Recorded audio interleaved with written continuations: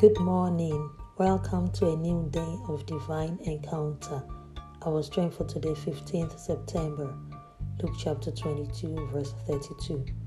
I'm reading New King James's version and it reads, "But I have prayed for you, that your faith should not fail, and when you have returned to me, strengthen your brethren."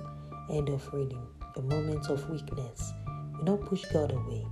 Be brave to run back to Him. God is not disappointed, angry, or aloof.